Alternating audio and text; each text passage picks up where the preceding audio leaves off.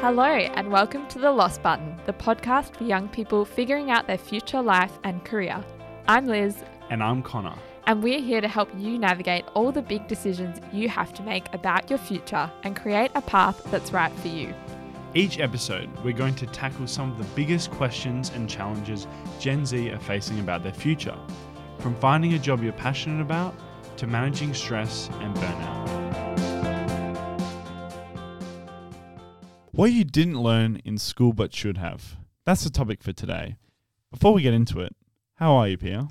I'm very good. I'm very excited for this topic and interview. We've got a great guest.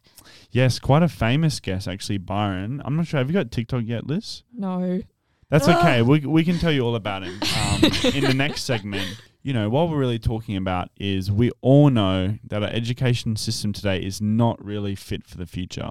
It's outdated and it needs to change. So in today's episode, we're going to explore a bunch of the topics that we should have learned in school but didn't, with a very special guest, as I've mentioned. My question to you, Liz, to start off, if you could take a gap year next year, what on earth would you do? What on earth would I do? Well, firstly, I just want to say I'm very excited for the schools that my kids are going to go to in the future because I think they're going to be so cool. They're going to rock on? I reckon, compared to the schools that we've gone to, because it's going to be totally different. But what would I do with a gap year next year? I would delete my Outlook. That's what I would do. I'm so if I could. sorry. No, this adds to the comedy. It's great. Exactly. It's a sign to take a gap year because your emails are annoying you. And you know what? Even though I know you did that just so that I could stall and think of an answer, I still don't have an answer. I would write. I would make time for learning things that I just want to learn for the sake of it. Like at the moment, I'm really enjoying creating things like building apps and stuff and no code sort of. So relatable. So relatable, right? That's actually been super fun. So I would make time for creating more stuff, whether that's like art or writing or whatever. I love that. I have no idea what I would do. I think I'd like to travel, but, we still don't know if we can leave. I think we will by the middle of next year for sure. Yeah, I guess what you said, Liz, just learn and create. I think I'd love to learn how to make my own NFT and sell it. So I'd try that. Crypto queen. Yeah. Wow. More simple answer from me, although highly impressive that you have, lofty goals. I would travel if I took a gap year because I've done a bit of travel, but just like a full year, like South America, North America, Europe, Asia, maybe Antarctica, right? Yeah, while it's Why still not? there. Why it's still there. Now that's a whole nother can of worms, but that is not the topic of today. As you know, the topic is how can schools improve? Let's reflect on this. So some key stats, my favorite section. According to the World Economic Forum and the McCrindle Institute, there are a number of critical skills for work that schools are not teaching us. 50% of all employees will need reskilling by 2025 as adoption of technology increases. And this is also according to the World Economic Forum's Future of Jobs report. So very legit. Next, critical thinking and problem solving top the list of skills that employers believe will grow in the next 5 years. So there's two things you can learn today. Critical thinking, right? NFTs. Problem solving, writing a good story. Right? I think that's great. Finally, leading global researcher Mark McCrindle, who I have spoken to before, great guy, he says that being adaptive and responsive to changes and understanding trends is key to remaining future-proof. I think we chatted about that briefly before, that the greatest source of stress and anxiety for every human being is the difference between what we think should happen or we plan to happen and what actually is the reality. Think about that across any area of your life and it applies. That's certainly when I think about how we talk a lot about entrepreneurship now and in schools, if you're kind of not part of that conversation, there's a huge push, right, to teach kids entrepreneurship because it is a really great way to teach them all of these different skills. And certainly I think in my experience, I can agree. I met a few uni students the other day who are in their third year now and I'm 2 years out, and I couldn't believe how much I had changed, like how much I actually couldn't relate to them in that 2 years that had passed because of how much I've learnt in just jumping in and trying to run and start my own business, compared to when I was at uni and I was supposedly learning business skills, but just was not really. Like you have to learn through experience. So I guess our advice, I'm sure we all agree, is just actually just start something, no matter what kind of creative project or thing you've got going on. The best way to learn those skills is to have the purpose or the passion behind it and try and learn as much as you can. In terms of the actual topic today, what do you think schools are going to look like in the future, Liz? So let's say 10, 20 years from now, what do they look like? How are they different? A lot of the big trends at the moment are towards individualized learning. So there's this idea that, at the moment school is kind of weirdly, arbitrarily segmented based on year 5, year 6, year 7, etc. And there's no opportunity for you to accelerate or actually just pursue your interests. So there's a big push towards individualizing learning experiences and kind of putting students in the driver's seat so they can kind of go, okay, this is something that I'm really interested in or passionate about, and I'm going to say it's marketing. Like I'm going to find a bunch of different creative ways that I can learn and express this skill, except for, instead of getting assessed and doing an exam based on that. And similarly, this idea that like the ATAR or those final kind of uni entrance exams will disappear. And I think that's something we can see happening very, very soon, that the ATAR won't exist in the same way, and you actually just be able to go straight into your next step based on your portfolio and who you are, not just your grades. Phew. The sooner ATAR ends, the better, I think. And I think what that leads to, as you mentioned, individualized or project-based learning, right? Like everyone has different skills, everyone has different subjects, and practical things they're interested in. So what does this look like? Well, we know that the key skills for the future of work are things like critical thinking, problem solving, knowing how to learn and being curious, things like that. You can't really learn that from a textbook. You can't open a maths textbook and become instantly good at critical thinking. You're just doing the same problem over and over again.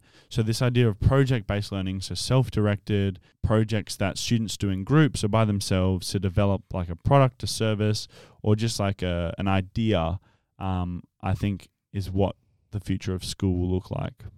Yeah, and I hope it means that we can actually, there's less segregation between school and real world, right? That it's just, we're learning because we know it's really important to learn, and throughout your whole life you're going to need to learn. You're not just going to get to year 12 and then be like, sweet, don't have to learn ever again. Like that's where the learning begins. So we'll be lifelong learners. And if there's any teachers listening, I think the earlier that your school can get onto this idea of project-based learning, it's already happening in schools in Australia. The earlier you can get onto it, you're going to be ahead of the curve, and you've always got to be thinking about 5-10 years ahead for what parents are going to be looking for. So it's a good point.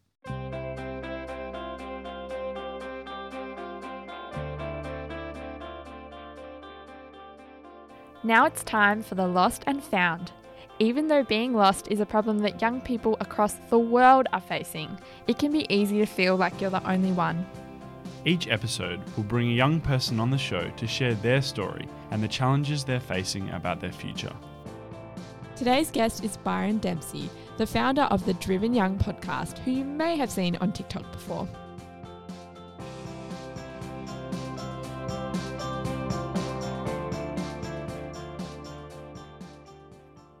Hello, Byron. Welcome to the Lost Button. Thank you so much for coming on board. How are you going? I'm really good, thanks. I'm super excited to be here.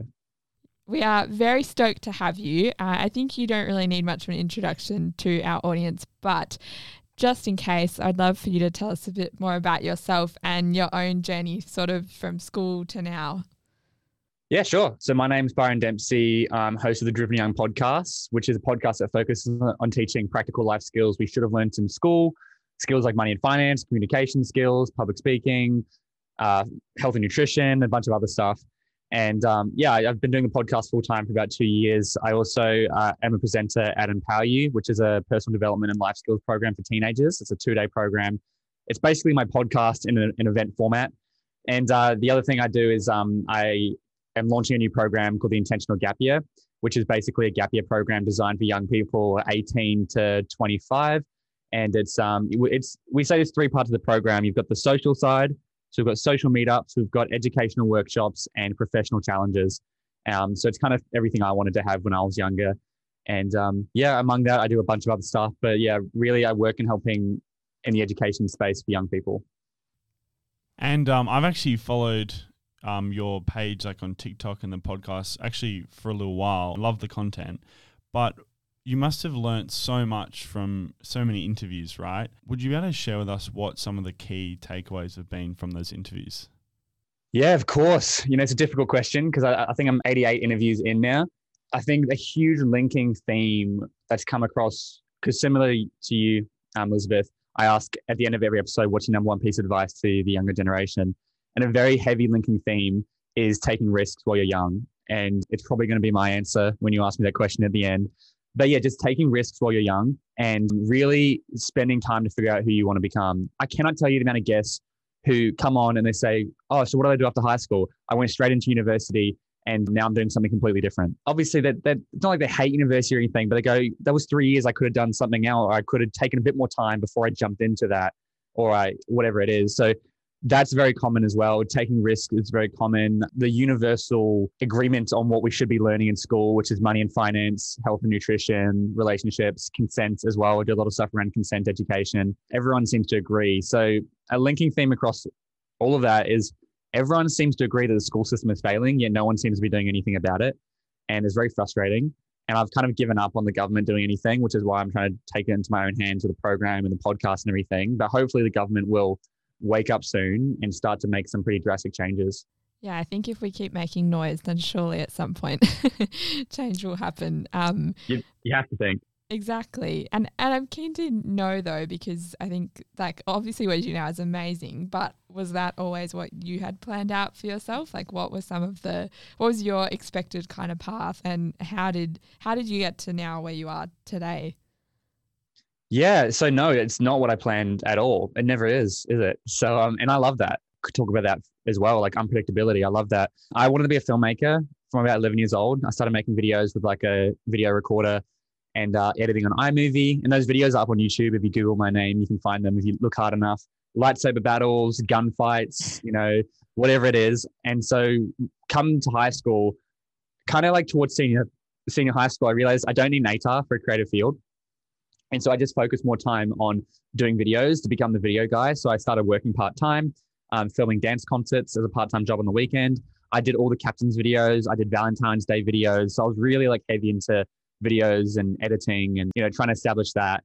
Yeah, when I finished high school, I got into a film and media degree, but I just couldn't see the value in like 3 years of studying because I kind of identified like I did 2 major works in high school, and of those 2 major works, I got top of the state marks. I got like 50 out of 50 and 50 out of 50. And then all my exams sucked or they were average at best. And so for me, I was like, okay, I'm clearly good at practically doing stuff and figuring it out as I go. I'm clearly not good at sitting in a classroom and learning. So I was like, well, I could just sit in the classroom and learn for 3 years, or I could just go out and start making films for 3 years. So that's what I did. And I ended up getting a job with a guy called Glenn Carlson. I was following him around making films. And that introduced me to the business world, and I got access to his entire network, and I started meeting people. And something that would happen was at all these events I went to, they'd come up to me, and I'll be the youngest in the room by at least a decade. And they'd come up to me and be like, wow, I wish I had this when I was your age. Man, imagine if I got this information when I was your age. And I kind of went, well, why can't we do that? And so that kind of set me up to go a year or 2 later, start the podcast, which is trying to give access to people, information at a younger age. And I still get it. Like on a daily basis, I get people who are like, 32 and like, hey mate, I'm 32. I listen to your podcast. I wish I had this when I was younger. So yeah, that was kind of like the catalyst. Yeah, that's awesome. And I have to say now when I'm in schools, I meet a lot of young people and teachers who are like, oh, my student wants to be a TikToker or like an influencer of some kind. And that kind of literally is your job, like a lot of what you've done and kind of been able to create content through. But I'm curious to hear, like, what would you say to those young people who are looking up to people like you right now and really want to pursue those things as a career pathway? What's your experience been so far with it, and kind of what advice would you pass on to people who are interested in that? Yeah, I mean, just do it. Like, again, if you try and you fail, you're 19 years old, who cares? Like, give it a shot. I think in terms of practical for TikTok or influencer, if you just want to be a TikToker for the sake of a TikToker, that's not really a good reason, because it's probably status, it's ego. You want followers for no particular reason. I don't really consider myself a TikToker. I just use TikTok as a vehicle to push people to my podcast and grow my brand and everything. So I would say go for it. Figure out a problem that you want to solve and create content around that problem. For me, it's the education system. It's a lack of life skills. For you, it could be the fashion industry. It could be, I disagree with it. I'm going to put content out for that. It could be, our oceans need cleaning up. I want to put out content around how we can help that. Whatever is a problem that you're passionate about, go out into the world, experiment and figure out what that problem is and create content around that. And, just stick to it, be consistent. Anyone who's successful on social media always preaches the message of consistency. Yeah, that's really good advice, because you're doing so many different things. And if you're not consistent, then you're going to fall down in like heaps of different areas. Given that you are across many different fields, I'm sure you've had a lot of challenges and also successes as well. So what have been some of those tough times and what have been some of those fulfilling moments for you? Yeah, absolutely. I mean, entrepreneurship is very much like a roller coaster, ups and downs. And I think because I've been in entrepreneurship for like 4 or 5 years now, you just kind of build like an emotional muscle to it almost. Like they kind of talk about when you're making decisions, or like your subconscious and unconscious brain, but then you've got like your brain, like for example, what's 2 + 2? 4. That's easy. That doesn't require much brain power. But what's 37 × 6? It takes a little bit more brain power. They say that's like a second brain.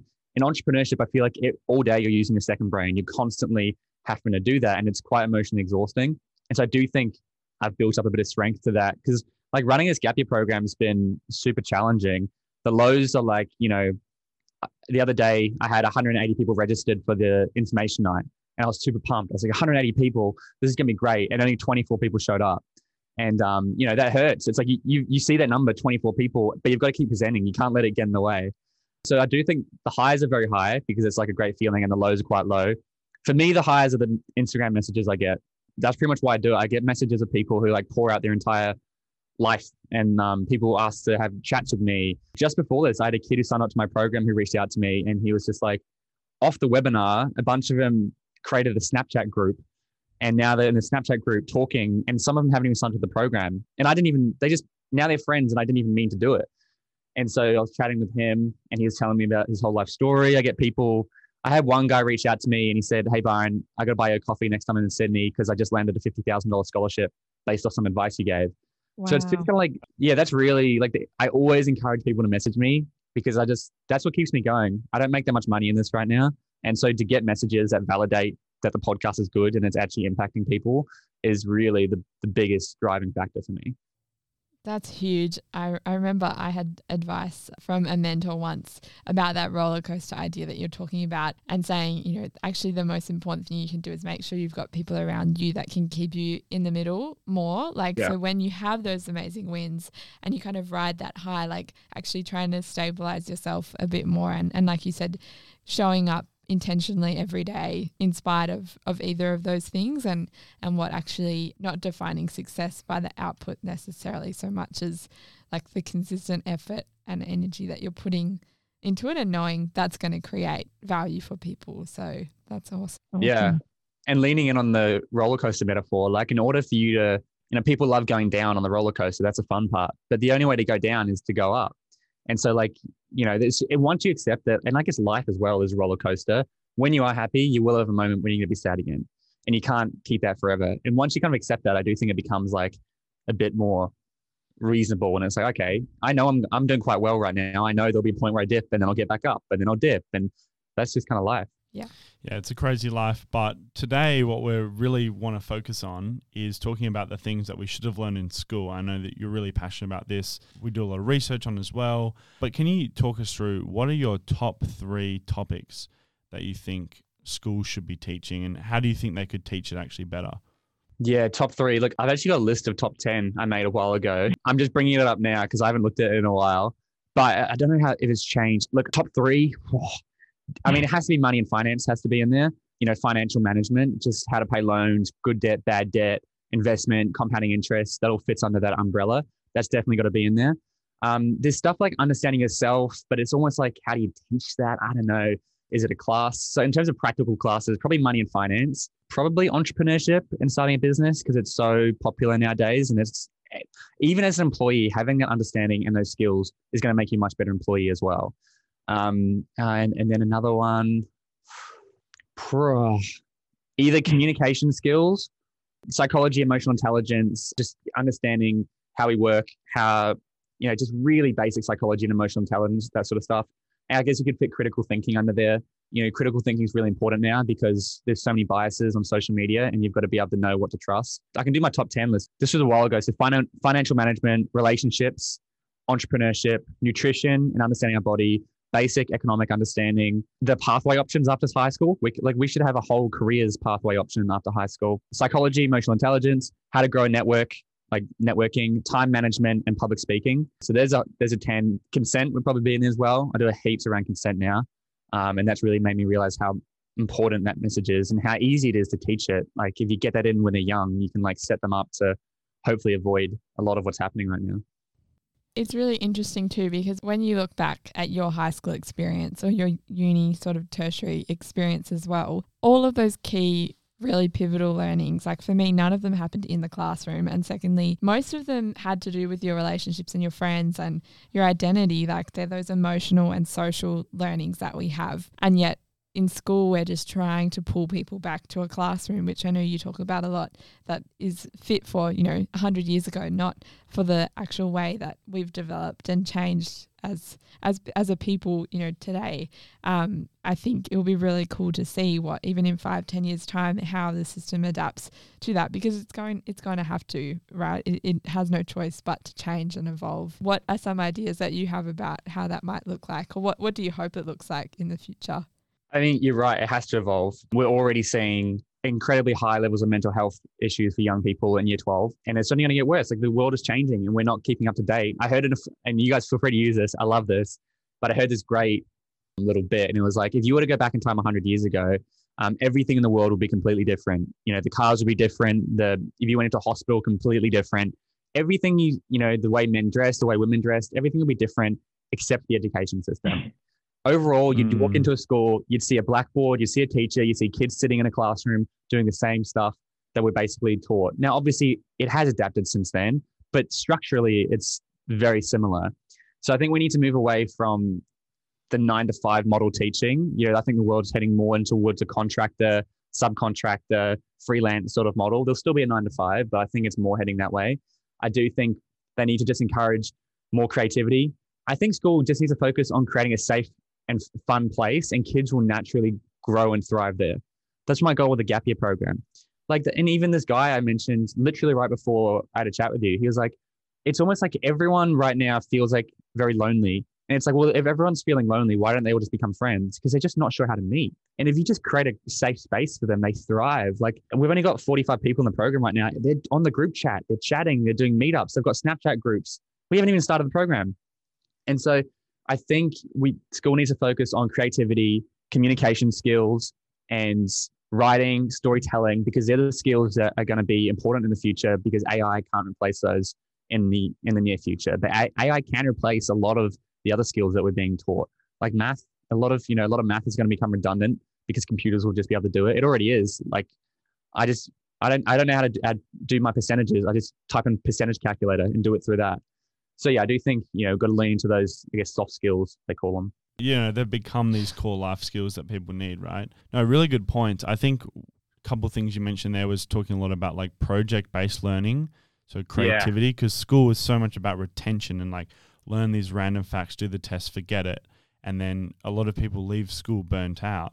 And then that's when they should be loving learning, because they've got, another 50 years plus of learning. It's tough.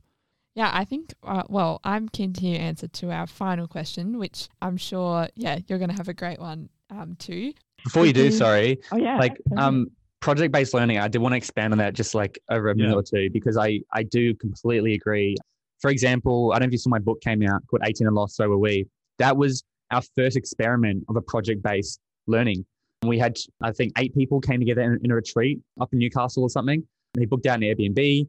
We all connected, became really close, united. We came up with a strategy. And then over the next 3 months, we all wrote our chapter. We had feedback. Everyone read each other's chapters and gave feedback. We got an editor. And a year later, we published the book, which we made over 1,000 sales in the first 2 days. And it's been going really well. And so that was a great example of project-based learning. And I do think project-based learning needs to be included a lot more. And I don't mean group assignments. I mean more beyond that.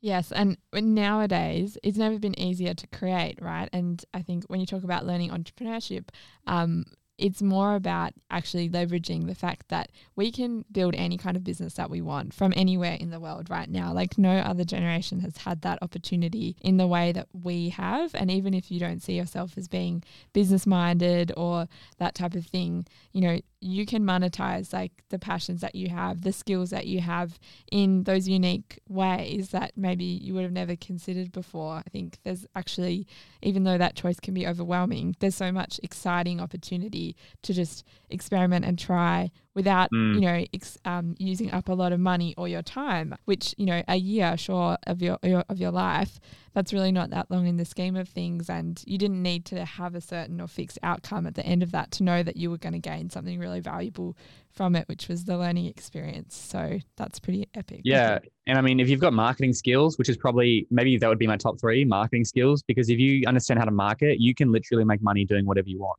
It's not going to be easy, but if you're passionate about a problem that you want to solve or whatever it is, you can find a way to make a living doing that. And that's super exciting. So exciting. I can't wait to see where you take all of these awesome skills and ideas next. We will definitely give a shout out to our listeners to your gap year program, because I think that's such a wicked idea. And I know I wish I was 17 again just so that I could go through it.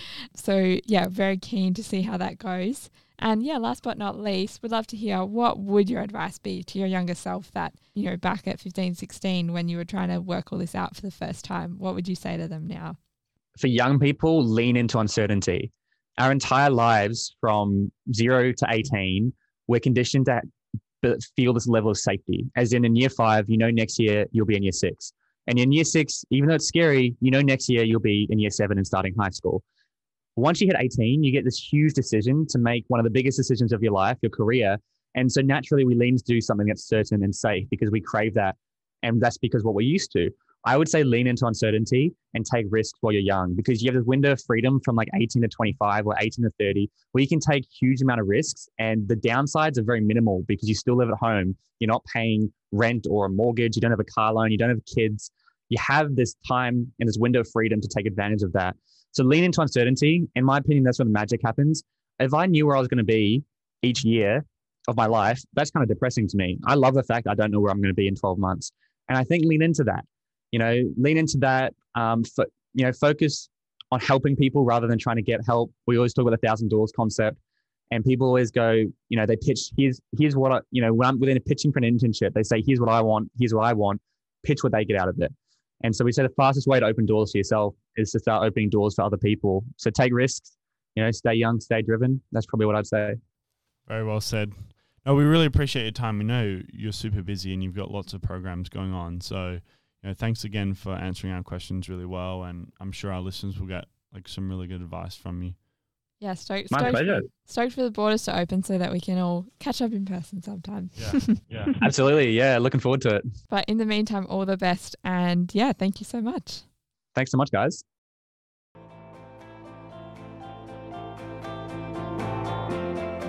Thanks for listening to The Lost Button, a podcast helping you figure out your future one episode at a time.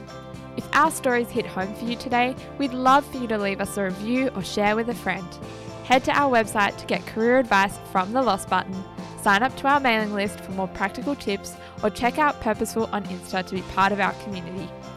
We'd like to acknowledge the traditional owners of the land on which we're recording today, the Noongar people of Whadjuk country. We pay our respects to their elders past, present and emerging. Thanks and have an epic day.